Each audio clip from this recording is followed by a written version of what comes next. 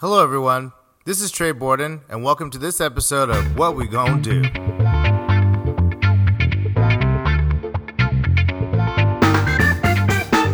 This week is about performance and how it can be used to make change, powerful change, using your platform to create a world that you want to see. Today's guest is Tyler Matthew Oyer, and he is a performance artist, visual artist, and singer-songwriter, musician. He got a beautiful voice. I've had his song Cry on repeat for some time. It has really hit hard in these times where we are definitely seeing some stuff that is heartbreaking. And I've known him for a long time. When he participated in Beacon, one of my projects in Sacramento with Jessa Ciel, and he was an artist that was very, very articulate and creative when it came to talking about the kind of queer experience, queer narratives. He's often bringing in works and personas that are from the past or kind of embody the spirits of people who've come before us and kind of bringing their very relevant works into the present. He is in LA. Like me, and kind of navigating this quarantine, at this point navigating the lockdown and trying to make sense of a world that is just truly breaking apart. And so we had a conversation a couple of weeks ago, and here's what we talked about. Hello. Hey, what's going on, sweet? I'm sorry for the delay. That's okay. Let me see about this video here. Okay. Yes. Now I'm going to put my phone on airplane so it doesn't good idea. Doesn't ding dong much. Yeah, so like I'm in Palm Springs. I got here yesterday afternoon. My friend was like, "How would you like a change of pace?" I was like, "I would love one." Downtown almost blew up last weekend. So I got here, but I was like, it should be pretty easy to set up like just a backdrop for these interviews. Like, how bad could it be? And I was like, actually, like there's nothing but light. And usually that's good. But thank you for bearing with me. Fine. Okay, great. Well, then first of all, thank you for appearing on What We Gon' Do. This episode is going to be about kind of performance and its power. And I'm really excited to have you, Tyler, because you're one of the people I admire the most in terms of like having such a clear voice that you really use to do a variety of different things, from really kind of provocative and compelling visual performances to music that gets me through the day. And so why don't you, just for the sake of our listeners, kind of explain, who you are and kind of what your practice is about a little bit. My artist name.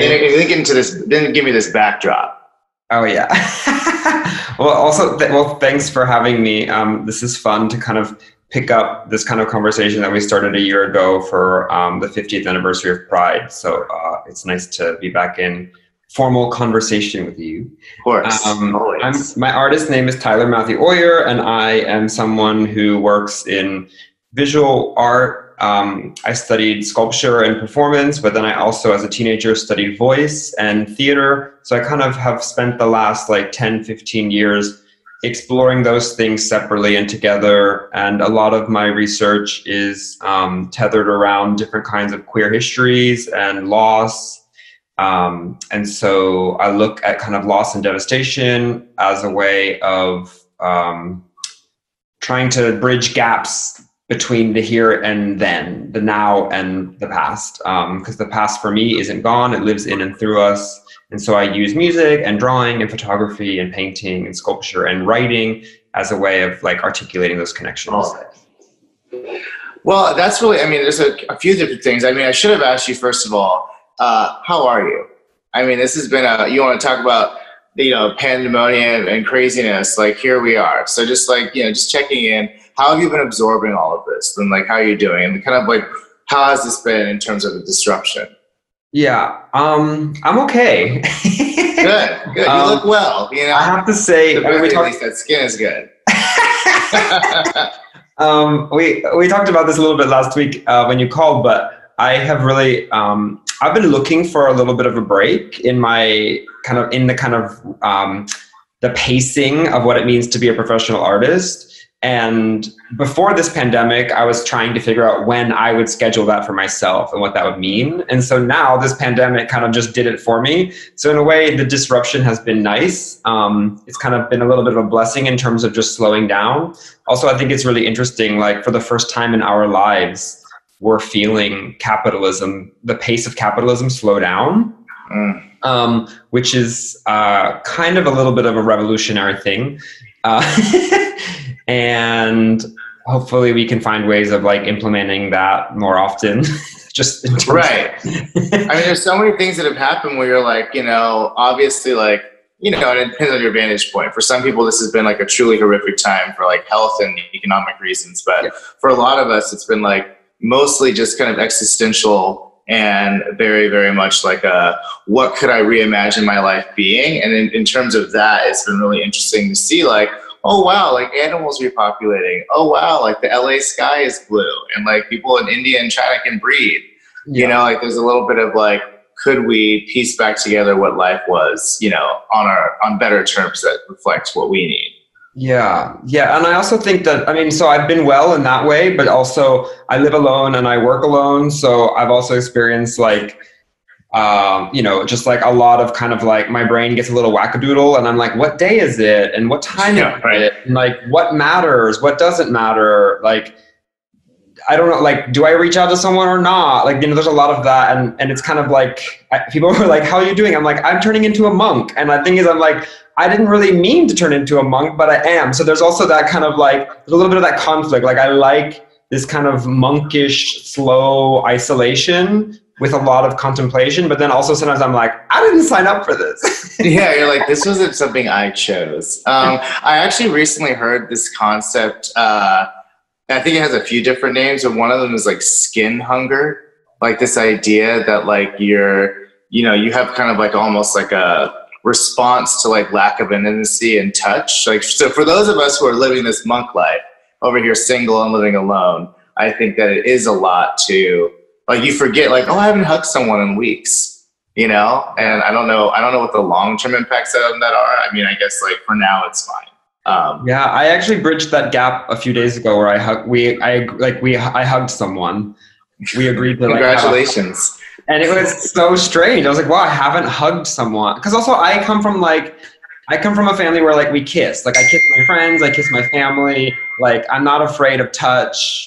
I also spent a lot of time in Europe, and in Europe it's like kiss, kiss. It's like you're always touching. I don't know what's going to happen to them. They don't know how to live their lives after this. It was kind of funny. Like I had this hug, and I didn't want the embrace to end. I was kind of like, wow, this feels so crazy. So in terms of, you know, the themes that you touched on earlier, it's like, especially in queer history, like kind of living, you know, our community has lived through a very severe pandemic, and kind of like, the things that we're missing out on as a result of who was lost there, and bringing that to the present. It's almost like now we're in kind of like our generations, maybe some version of that. And like, so how do you kind of position yourself like in the in-between? Like, are we now, like, are you someone, is there a future Tyler looking back on this time? Like, what's your relationship to that? Well, I mean, I would start off by saying, I don't, you know, like the HIV/AIDS pandemic hasn't ended. Right. It's not gone. And so I think the difference between right now with coronavirus, COVID-19 versus HIV and AIDS is that the public response has just been so radically different. You know, it's like immediately Lady Gaga is organizing a world concert, and immediately the World Health Organization is declaring it a pandemic, and every government and every major nation basically is like putting some restrictions or response to this situation, where in the 80s, you know, it was a different story because it was affecting a different part of the population. And now even still, HIV and AIDS is a different story because it's still affecting people who are Black and brown, who don't subscribe to heteronormativity, who have jobs that are precarious, perhaps. And kind of like proximate. Yeah. You know, so I think that what Corona does is it reminds us that these issues are not new. Mm-hmm. They're not new. You know, this is not the first pandemic, and it won't be the last. And this is not the first time where a marginalized community is impacted greater than a majority. You know, this is not the first time where governments are fucking up, Right. and not doing it as an accident. Yeah, I mean, we'll get into that. And in terms of like how you developed your practice, like, specifically around performance, like why do you feel like that is for you like an effective tool to kind of like touch upon and explore these narratives and themes, and also like make an impact on people who aren't thinking about this shit? Yeah, I mean, the first answer is like very selfish. It's just that I really love performing. I grew up. I hope so. I grew up performing. I grew up on stage and like performing in church and in community theater and in school theater, and so for me, like I really love that format. I feel very I feel enabled in that format. But then in terms of like, so that's kind of form, and then in terms of content, I don't know. I guess like the person that I always kind of lean back on is Brecht. Was like a German theater maker and writer from the first half of the 20th century. And I guess like what he says is like, if you can use theater to illustrate the problems of the present to the public, then they can think critically about it and potentially go beyond the theater and into their lives and change how they move and think through the world. And so for me, I guess it's like, it's a little bit pedagogical at this point. And also with theater, it's really nice because it's temporal. So you can actually reenact something. Like, what does it mean to reenact something or to enact something from the past? You know, and I mean, we see it in movies all the time. I mean, how many World War II movies do we have? You know, I truly don't know. Yeah. But I think that the space of theater can be, or like temporal. I also love like a shared event. I love bringing people together yeah. So that's... Well, let's talk a little bit about that, because, I guess we could get theoretical, but like typically for a performance to exist, there has to be an audience. And one of the things that has been truly disrupted, and, we're still trying to pick up the pieces. I mean, that's what the point of the show is, like, how do we kind of still maintain the power of a relevant and poignant performance when we have now completely changed the landscape of how you view it? And so kind of talk a little about that. I've been to your performances, and, it is it's a communion of sorts, like not just with you, the artist, but even with the other people around us to kind of contextualize what we're experiencing. How are you thinking about that right now? How is that changing? Well, it's definitely changed. I mean, as I'm applying for unemployment and as I'm applying for like different grants, relief, I mean, the first thing I say is I make money in 3 ways: as a musician performing, as an experimental performance artist, and as like a visiting lecturer, educator, workshop person. And basically all of those possibilities are just indefinitely cut at this point, in terms of bringing people together in a space to experience something communally.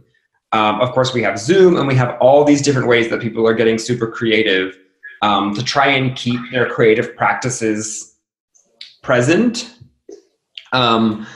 So I don't really know what it means for me. I think, as I said before, I think that I'm also taking this time to have a break of trying to figure out everything all the time. And I'm honoring that. So I haven't really figured out how this new social distance landscape is how my work might, my work in music and theater and workshopping and teaching is gonna be reimagined for this landscape. I'm more honoring the break, but at the same time, I'm like releasing a new music album, which is pretty fortunate timing because it's already done, and basically it all happens online anyway. Songs get released online, the videos get released online, the press happens online. The only thing that's on hold right now is like a live show. Sure.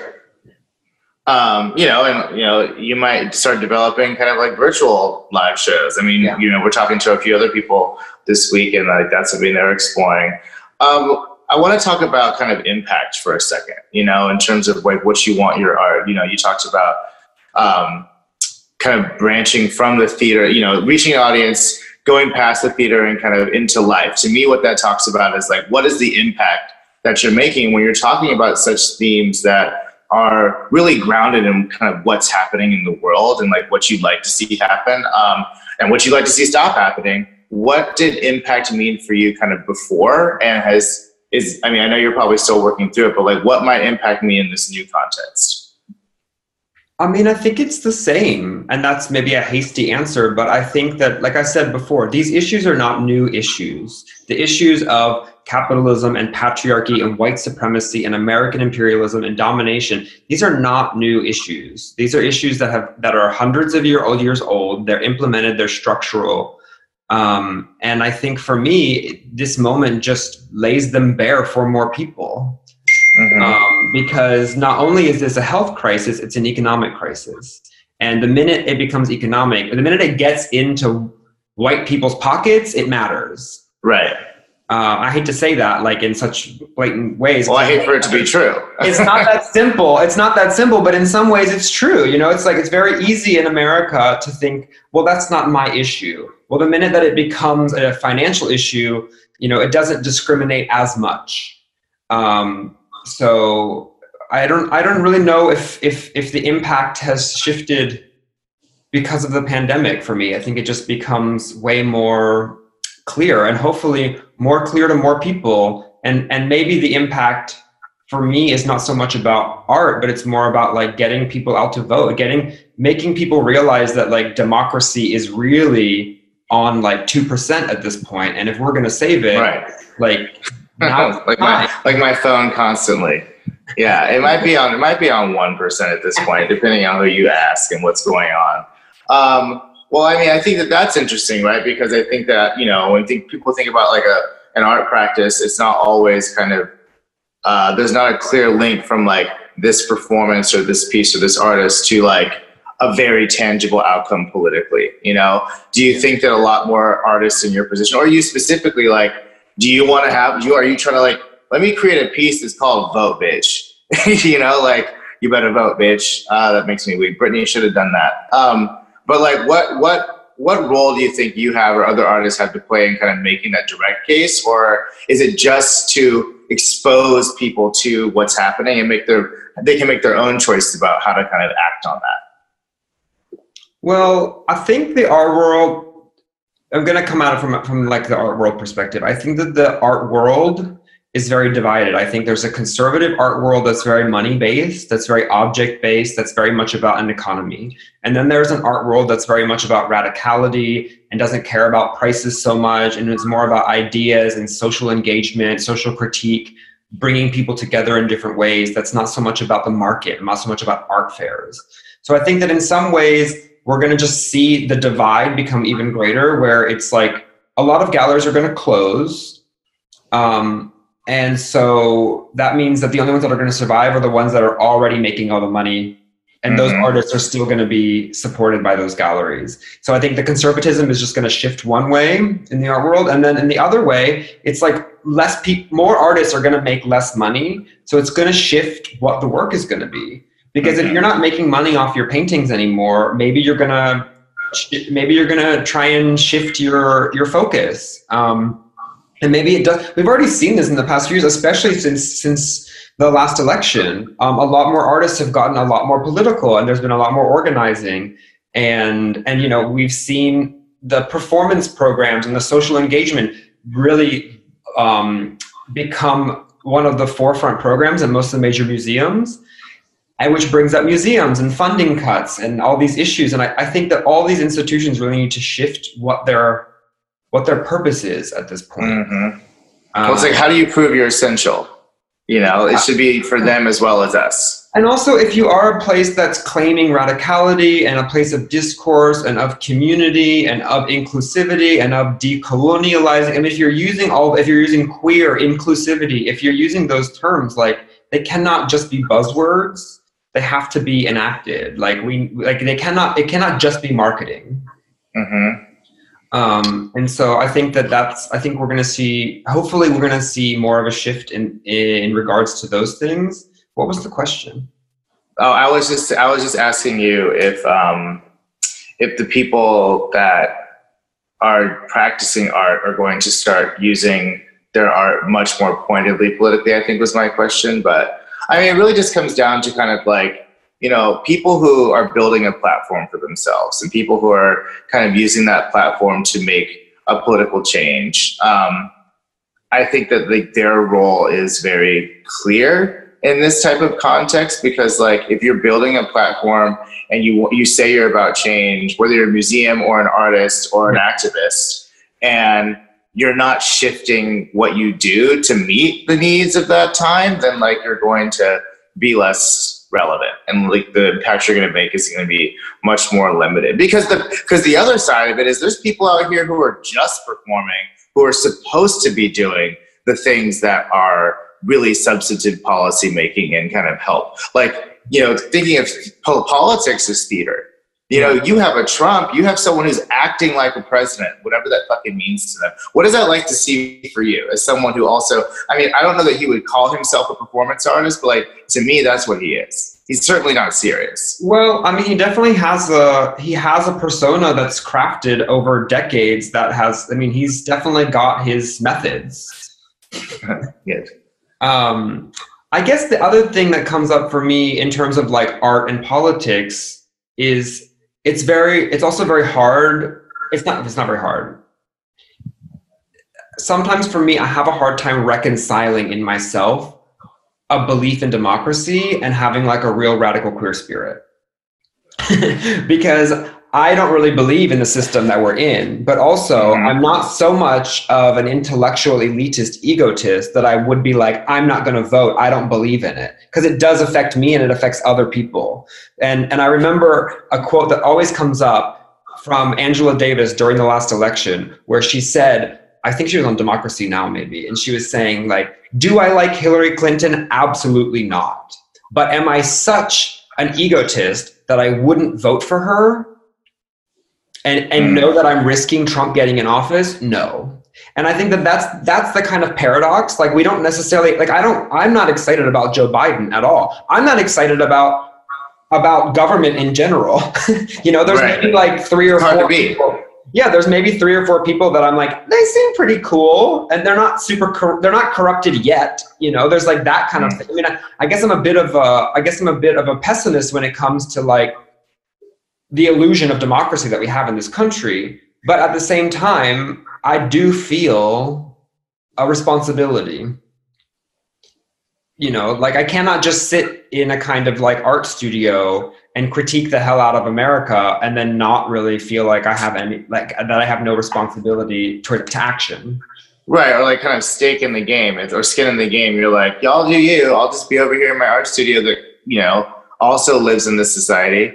Exactly. And I think that that's a lot of what people are thinking of as well. It's like, separating art from the artist, or art from like the context or the people or the place it's made or the people it's made for. It's like all this stuff is, I think, really all the adornment and kind of like other things are being stripped away, and you're just left with like, what do we want to happen? I mean, talk about Joe Biden. I mean, this is someone where if you told me 3 months ago that I would be like a strident Joe Biden supporter, I would have been like, you're fucking insane. Because it's literally, but if you'd also told me that there would be a thing that came around and I wouldn't be thinking about the presidential election for a few weeks, I would have also told you like, that is literally not possible. And so what this has done is it's really kind of shifted everything that we're conscious about. And I don't know, it's like, it's really destabilizing and kind of scary, because you're also realizing the stakes. Mm-hmm. And so like when you do think about kind of the future in terms of like where you want to go or how you want to reach people, like, how has this impacted that, or do you even know that yet? Like, do you have an interest like now, like for instance, what we're doing right now, I would have never told you like, 2020 is going to be when I become a YouTuber. Like that was literally not my plan. You're good at it though, Trey. You're good. Well, I appreciate that. It's a journey. And especially in the context of like no salons or anything to like make sure I'm looking my best. So it really is like what you see is what you get, which is really, I think, kind of reassuring. But like thinking about like how you continue to kind of grow your reach, what kind of opportunities do these constraints offer? Well, I mean, this is maybe a premature answer, but like I've always positioned myself for like the last 10 years as kind of like a bit underground, a bit alternative, like queer, like not mainstream and not interested in that. And now that I'm making music and I have my second record coming out, and I'm thinking more about how to be effective. Because I also think a lot of people have very large platforms and they don't speak to the issues that are really real, and they speak to them when it's sexy, when they can look like a hero. Sure. You know, it's interesting. Like my whole thing with like Lady Gaga doing the world whatever concert is like, I'm like, wow, people cared. The world cared whenever Notre Dame was on fire. The world cared during coronavirus, but like what pop star, what major, like millions of followers pop star was doing anything for Flint, Michigan? Right, like with Ariana Grande over there at Standing Rock doing like a 2-week concert, you know, like Exactly. that, but what would that even mean for her to do that, you know? Exactly. And I think that like for me, I'm thinking about what does pop look like for me or something like that. Like, what does it look like to maybe try to be a little bit broader in my intention in terms of like, I don't want to just feel like I'm existing in this alternative performance scene. What does it look like to kind of do a little bit of a crossover in order to make the politics more effective? That's really interesting you say that. I mean, because I mean, even with this project, it's like I like, you know, doing what I think needs to exist in the world with kind of like not thinking about who's going to see it, you know, because it's like for me, it's like justifying something, being like, I care about this, and if I can justify spending my time in this way, and I think it's going to make an impact, and like my if the results are not everyone loves it or everyone's seen it, I can still live with that. You know, but then you start to be like, well, I am actually quite talented in a bunch of different things, and it matters what I spend my time doing in terms of like what might be impacted. So maybe I do need to spend more time thinking about like, how do I spread my message the widest? Like that's where these. And I think that it also comes to audience too. Like I think people actually care. Like if you present them with an issue and you present them, I mean, it's very different to be a 15-year-old now than it was when we were 15 years old. You have so much access to so many things. I mean, fucking like first year, second year university students are like quoting fucking theory, and like their politics are so radical compared to what we were allowed to do when we were that age, because we weren't well, I'll speak for myself. I wasn't exposed to the criticality and the language around anti-patriarchal thought and anti-imperial thought and anti-white supremacy and decolonial. I mean, those were things that I didn't learn until I was basically in graduate school. Right. And so for me, I think that young people do care. And then I see what's getting press and I see who takes up a lot of airtime. And I think like, wow, I mean, there are some brilliant artists out there who are getting a lot of attention, and I fangirl, you know, I mean, I'm there, you know? But I do think about the effectiveness of the politics. I do think about the effectiveness of the content and the form again. And where it can live and how it can speak. Well, I mean, what are the things that you worry? I mean, because like I said, you know, going to a concert or going into a shared space and seeing something raw and something powerful and kind of authentic is, you know, for many people like a life-changing or kind of at least a very significant experience. And you know that very well. Like, how can that same, I mean, is it worthwhile to try and figure out ways to approximate that feeling without those spaces? Or is it just kind of like, let's not even chase that. Let's kind of use these other avenues that we do have access to that we may not have taken advantage of to do something that we couldn't do in those spaces? I don't know. Right?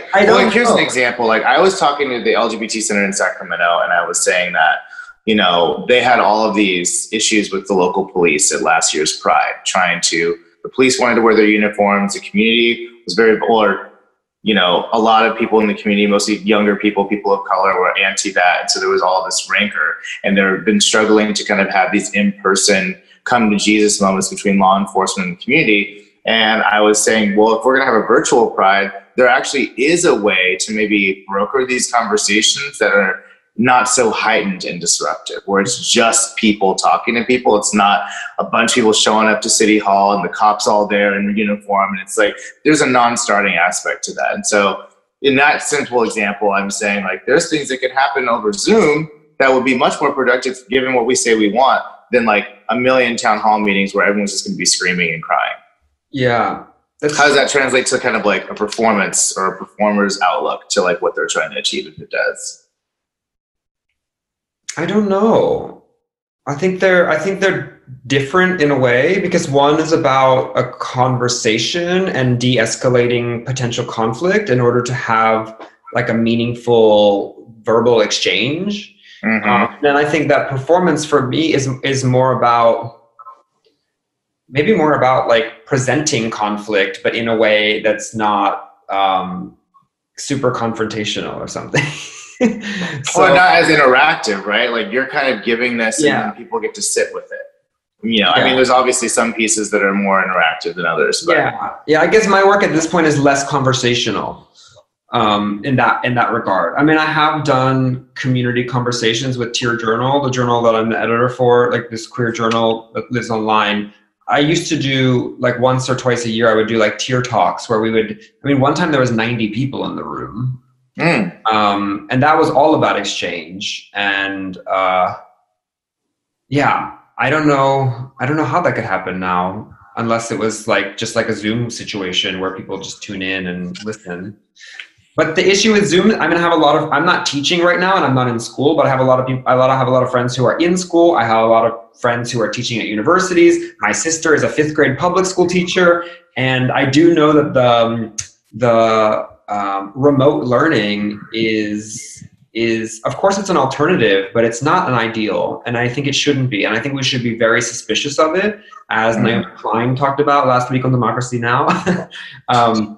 Because it's just a way of like getting rid of personnel. It's a way of reducing jobs, and then whatever, Zoom, Google, Chat, whatever, they own all the content, and then it's like if you give a lecture once, they own the video, and they can just basically use it endlessly. So your teaching, your pedagogy is rendered obsolete the minute that you put it online, in a way.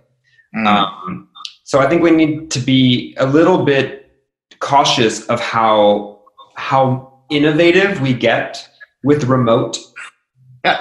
You're like, don't innovate yourself out of a job. Yeah, or don't innovate don't sell everything that you do to these corporations. Yeah, and that's really, that there's a bleakness to this life that we're living now. That's just, it seems like there's nowhere to run, because you're like, okay, I give up this, like I'll just do this. Well, that's gonna, sooner or later that's gonna have the same issues.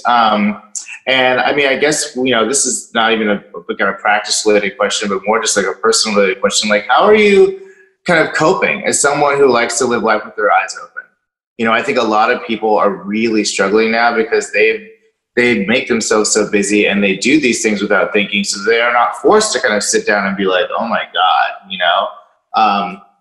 I think that for those of us who think that we're a little bit more self-aware all the time, this has been less of a major shift, but also just a very, at times, dispiriting realization that like we are fucked in many ways without a lot more things like this happening. So kind of like, how do you keep yourself not feeling that way all the time? Well, I think a few ways. The first way is it's interesting how my friendships in LA and my friendships all over the world, everyone's experiencing a version of this at the same time. And so in some ways, it's allowed us to connect, both in terms of a kind of emotionality, but also in terms of time. Like, people have more time to do things like this. Like I had Skype friend hangouts that basically were things we wanted to do for years. We just never had the time or made the time to do it. Where now it's like, oh, actually everyone is slowing down. Everyone has got this kind of a level of loneliness or isolation or they just need to get away from their partner who they're stuck with or their family who they're stuck with. And so it's been nice a lot of that, just be like, hey, do you want to Skype now? And it's normally like, yeah, I can do that. Another thing is that I do have like a really supportive family, and they're all in Pennsylvania while I'm in LA. They're quarantining, or they're isolating together. And so I do talk to them a lot, which is quite nice. And then the third way is that I got this random ding ding on my phone, and it was an invitation to like a 21-day meditation practice, which I've never done. I've never been against it, but I've never kind of been like, yeah, I want to start a meditation practice. And I did the 21-day meditation, and that was a really nice touch point, especially for those days where my mind really just got like really loosey-goosey and was like, what, like, am I hungry? I'm not hungry. Like, I'm kind of tired of watching Netflix. Like, my eyes are tired of reading. Like, I already exercised. You know, when you kind of run down the list of things to do, like, should I take another shower? You're like, but then it was nice because the meditation practice became this touch point of being like, okay, no, now is the time. And sometimes I would do it in the morning with my coffee. Sometimes I'd do it at night before bed. Sometimes I would do it around 4 o'clock when I was having the afternoon anxiety of just kind of feeling like, you know, the morning is over. I don't really want to drink any more coffee, but it's not really time for a beer. Right. You're like that weird. And then also like, should I have another beer? You're like, does it matter? I mean, I've seen many a tweet that's like, you know, 9 a.m. has become finish my wine from last night when I passed out at the couch time. And I'm like, you know, honestly, like whatever works for you, I'm not here to judge you. My phrase that I think I've used the most during this period is dig in. Like, it's like if someone wants to like be like, oh, I'm baking bread, I'm planting a garden, I'm like, I don't know, dyeing my hair every 2 days, like starting a podcast, a YouTube channel. I'm just like, dig in, girl. Just dig in. Like, whatever it is you want to do right now, dig in. I mean, I would actually say, like, you know, it's ironic that we're here kind of under the guise of talking about performance, because I feel like a lot of people, like, without the structure of their lives have like become like performing one's life in some ways. You're like, what actually is my life? Like, I don't know what this, like, you're kind of an astronaut floating in space. So you're kind of like, fake it till I make it. Like, this is like, what, like, is there kind of any kind of surreal elements like that for you where you're like, I'm kind of just like, I'm going through the motions of creating something because like, but it's actually my life. Yeah. I mean, I think for me at first, I used to say, I said this to everyone. I'm like, I live alone. I work alone. And I'm used to spending like most of my hours in the day alone. There are moments where I spend time where I spend a lot of hours with people, like when I'm on tour, when I'm doing a project. Also, I love my friends, but it's kind of like I spend most of my waking hours alone anyway. And so in some ways I was like, this doesn't feel that different. But then when the mind starts to wander, you're kind of like, oh, wait a minute, I really feel like I should connect with someone. Or like, I haven't left the house in days. Like those kinds of things where you're kind of like, or you're just like, I don't even know what day it is. Yeah, well, that's what I mean by the floating. You're just kind of like, what are the usual anchor points of my life? Like working towards an event, or working towards a lecture you need to give, or working towards to a flight. Yeah. You know, I mean, like, you're an artist who I see, like, who is always not in LA. You know, like, yeah, I mean, you're like me, or the way we used to be, I should say. And so how is that? I mean, because I think a lot of, like, you're one of the artists I know that has such a good global network of collaborators and kind of people that inspire you and audiences that you like to reach around the world. So, like, how is that? How will it feel to be much more housebound or maybe even domestically bound?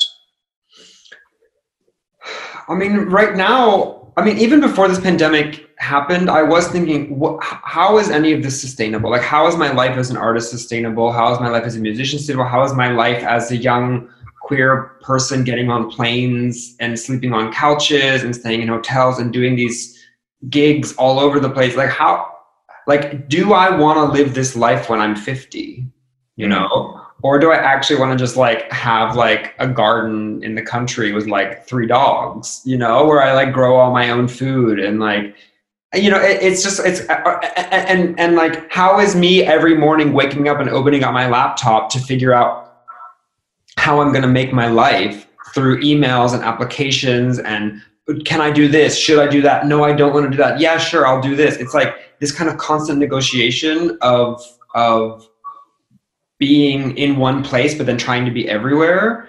I do think, I mean, I grew up in the country and like we never moved house like my entire childhood. And my parents still live in that town. And but they're quarantined in that place? No, I mean, they moved after my grandparents died, but like they're still in the same zip code. And so there's this thing too of like I love to be all over the place, but then I just wonder how long I'm going to love to be all over the place. And I think that that's something that would already come up, like creep up from behind before, but now during this period, it really does bring up. I mean, also, what are the ethics of getting on planes every fucking week? You know, I mean, where do our you know, it's like if you're a queer artist and you're not thinking about the environment, you know, if you're like, you know, if you're obsessed with, I don't know, critiquing things, like we also have to be self-critical. And I do think that like these moments of slowing down are nice. And it's the first time that I'm doing it in 10 or 12 years. And I'm not mad about it. Well, I mean, it's like we're so busy doing the things at times that it's hard to think about how you're doing the things, you know? And so I think that this has given us a lot of time to be like, are we in alignment? You know, are the things that kind of make the foundation of my values, like, you know, and we're so busy. Like, it's like, you don't have time you're too busy trying to catch this plane and think about like, should I be flying, you know, to get to this place? It's a lot. So I think that it is a blessing to have a little bit of time to kind of see like what's going on, you know, from like a bird's eye view, even if it is kind of imposed by something horrific. But like, I think that the time was also, hopefully we're using it to kind of prevent something even worse down the line in our lifetimes. And that's why I think that like, you know, lastly, kind of like, what are your thoughts about, like, I've been struggling to envision, like when you say 50, that triggered something for me. Cause I'm like, it's been hard for me to imagine like February of next year, you know, and kind of like or January 20th, for instance. It's like, what do you think about that? Well, I'm an Aquarius, so I'm very adaptable. Start there. I think that, I mean, my songs, I literally write songs that say like, it's time for changes, it's time to shift. So like, it's also a thing where like, if we shift, dig in, you know, it's kind of like maybe, I guess for me, we're not going to go back to December 2019, and we can't. And also with or without a pandemic, and with or without a pandemic, like time is always changing. Our experience of time is always changing, and humans are extremely adaptable, even though the systems of capitalism make us feel like we're not. We're really adaptable, and alternatives are possible. And we have even seen that through this pandemic, is that we don't have to work 9 to 5, 7 days a week. We don't have to drive our car every fucking day. We don't have to get on planes every week. We don't have to go shopping all the time, you know. It's possible. Also, we also have governments that are filthy rich with our tax money that they can also give back to us to relieve the pressures of what it means to be a citizen in that society. And it's interesting too how like the United States is the richest country in the world, but yet we're doing the least for our people compared to other industrialized nations. So I guess for me, I think alternatives exist.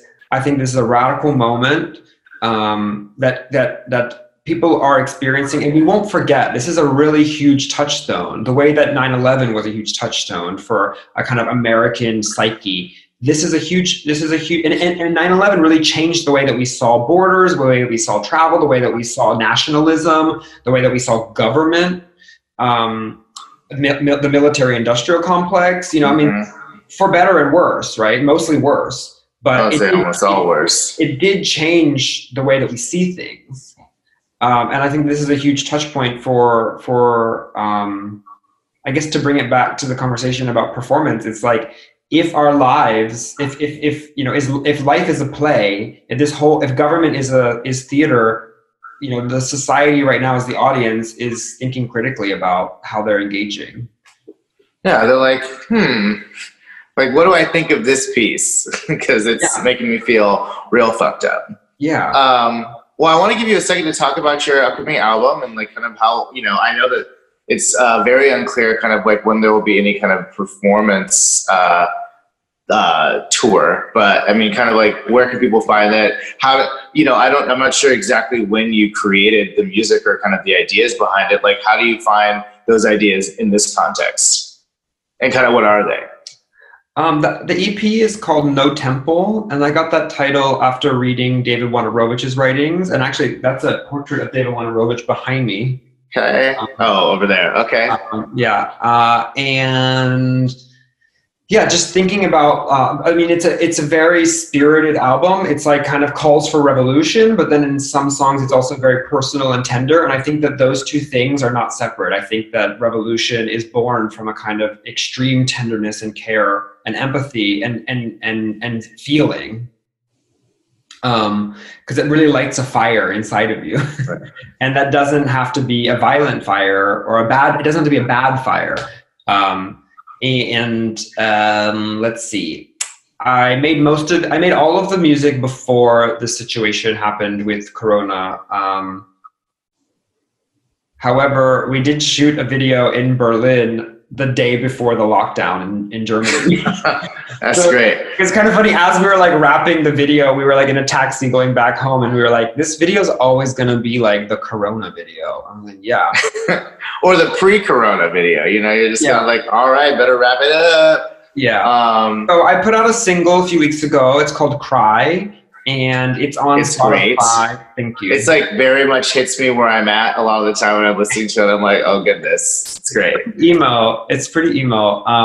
So that song is out on like Spotify and Apple Music and SoundCloud and Bandcamp. And then the next single, Forgive You Not, is going to have a video with it, and that's going to come out beginning of June. And then the EP drops middle of July. Is Forgive Me Not the video the one in Berlin? Yeah.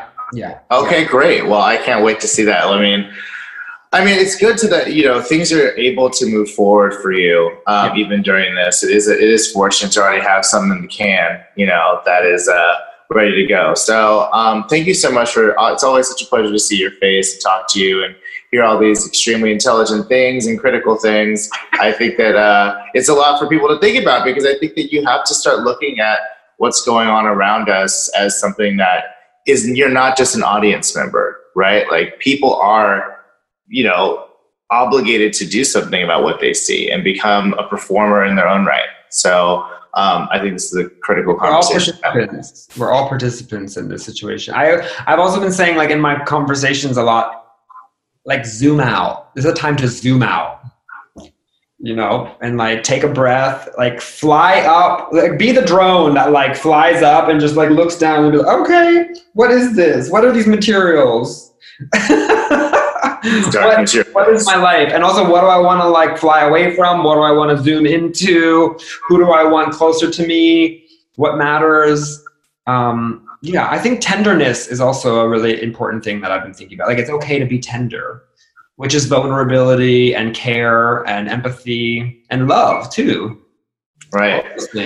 Some of those things, they seem like they're in short supply, but I think that actually, one of my hopes for this period is that people start understanding. Like, one thing that, it's like we're seeing inside each other's homes. We're seeing, people who are like usually high-powered executives with 1 million staff in their bedrooms hiding because their kids are running around. It's like people are people. Again. Yes. So I think that tenderness you talk about is something that will be a little bit more feasible. Like, we are human beings and we've all now been through this together. So how can we kind of use that solidarity and start to kind of like write a different chapter?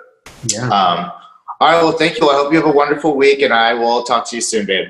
Thanks for calling, Trey. Thanks for having me. Of course. Enjoy Palm Springs and that cute shirt. I will. Well, hopefully I lose the shirt soon. I'm trying to get in that pool. Oh, there's a pool. There's a pool. Yeah, I didn't want to do all that to y'all at the back. That's why she's there. Let me put a fireplace back there. That seems okay. All right, well, take care. Thanks so much. Talk to you soon. Bye.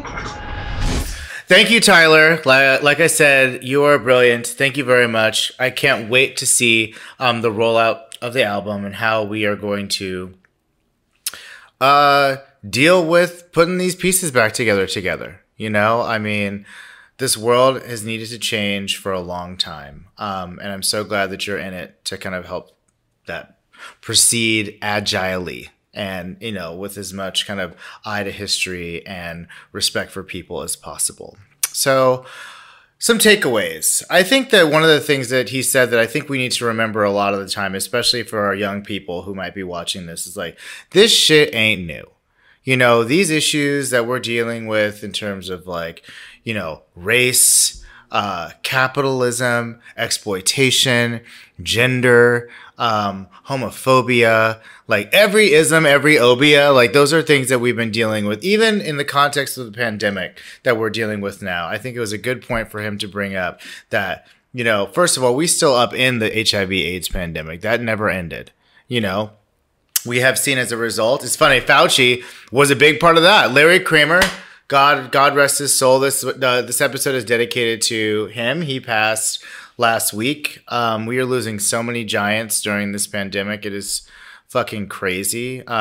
You're kind of I talked to a friend and she said, you know, you're kind of always in this constant state of grieving. So when something happens, someone dies, instead of being kind of like, oh my God, this is crazy, it's kind of just like, you know, light another candle. You know, we sit in vigil this whole time. But anyways, I think that it's really important to believe that, like, so Fauci and Kramer were huge rivals in the 80s and 90s when they were trying to convince the kind of Food and Drug Administration, CDC, all of them to kind of take this shit seriously.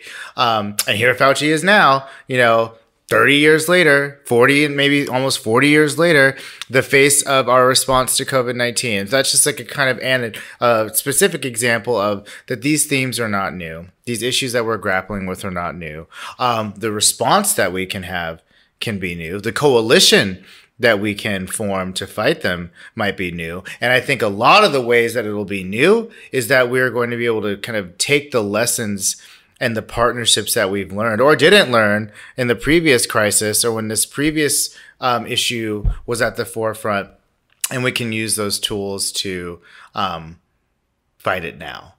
So don't think that this is the first time we've seen racism or brutality. I mean, you already know it's not, but I think that looking to the past can be a very useful tool as we examine how to kind of frame our responses.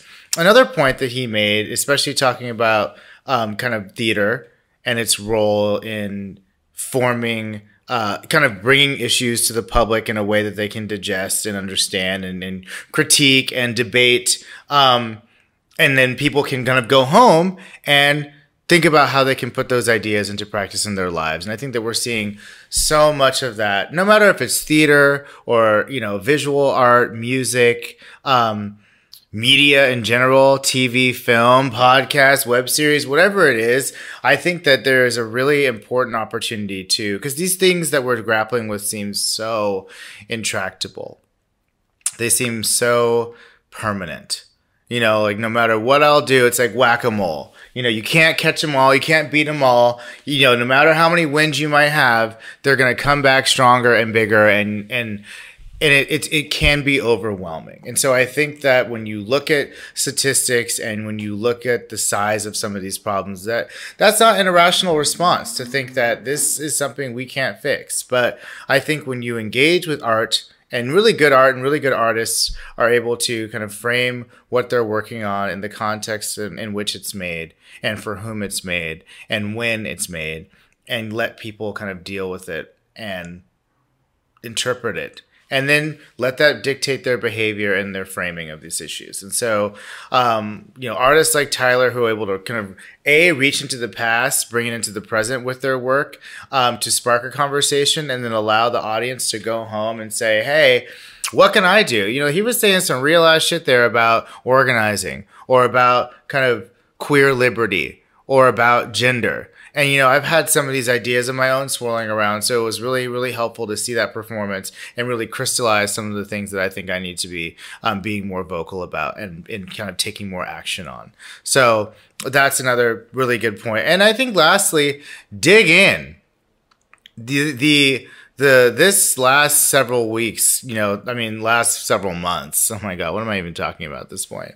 Have allowed us the space, the lucky of us, You know, those of us who are not, you know, fighting, you know, police brutality in their communities, or a flu in their home, or you know, a landlord trying to evict them, or a job trying to kind of like make sure that they don't stay well. I mean, those of us who have space to examine our lives and say kind of what should we be doing, digging in, you know, has been kind of a personal journey. But I think it's, you know, whether that's like, I'm going to become a really good chef finally, I'm finally going to bake that bread, I'm finally going to do that puzzle, I'm finally going to call that friend, or mend this marriage, or teach my children, or plant that garden, or just sit the fuck at home still, which I never get the chance to do. And a lot of that was me.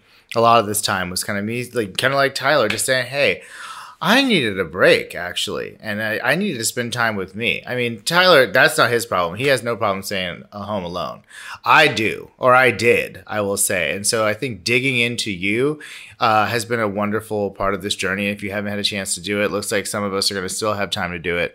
It's not too late. But as a society, digging in, or as a community, we need to dedicate ourselves to triple efforts to change the fuck out of this society, you know. And there are already efforts underway to kind of address some of our most horrific and, you know, seemingly ever-present problems. But, you know, and Trump, you know, and this presidency and some of the things that he's, you know, he's like, some of the grenades that he's launched and kind of these raccoons he's fucking shaking up in a bag and let loose in society. I think that has had a lot to do with us getting our shit together already. But now, if it ain't clear now to you that we have to get our shit together, or it is at our peril, we will not survive another leadership like this. We can't afford to take our eye off the prize, not for one more fucking second. And I think that because of that, we can really actually start to dig in and say, we are going to make something happen. I think whether that means that you're going to kind of solidify an organization that you're a part of and kind of its strategy, whether that means you're going to finally release this creative project that you've been, you know, finishing up and honing and kind of nervously kind of figuring out how to bring into public view. I mean, do that. If it just means that you're going to finally quit that job, or apply for that job, or say what you've needed to say to your boss. I mean, whatever digging in means to you, I think if all of us kind of make those individual choices, then as a society, we can really start to make the changes that necessary to not live like this. We can't live like this. I mean, we can, but I mean, I won't in terms of what I will control. And I think that all of us deserve so much better. Except the racists. They deserve worse. But most of us are living under a system that is holding us down in some way. And I think that we need to kind of be about getting that together and using this clarity and the horror that we've seen to drive us towards unity, and kind of leaning in all the way to, you know, our purposes. So I really enjoyed that conversation, Tyler. As always, it's so wonderful to talk to you. Thank you, everyone who tuned in. Please check back tomorrow, which will be Thursday's episode of What We Gonna Do Performance, when we talk to Queen Amor. You definitely won't want to miss that. Thanks again. This is Trey, your host. Have a great day.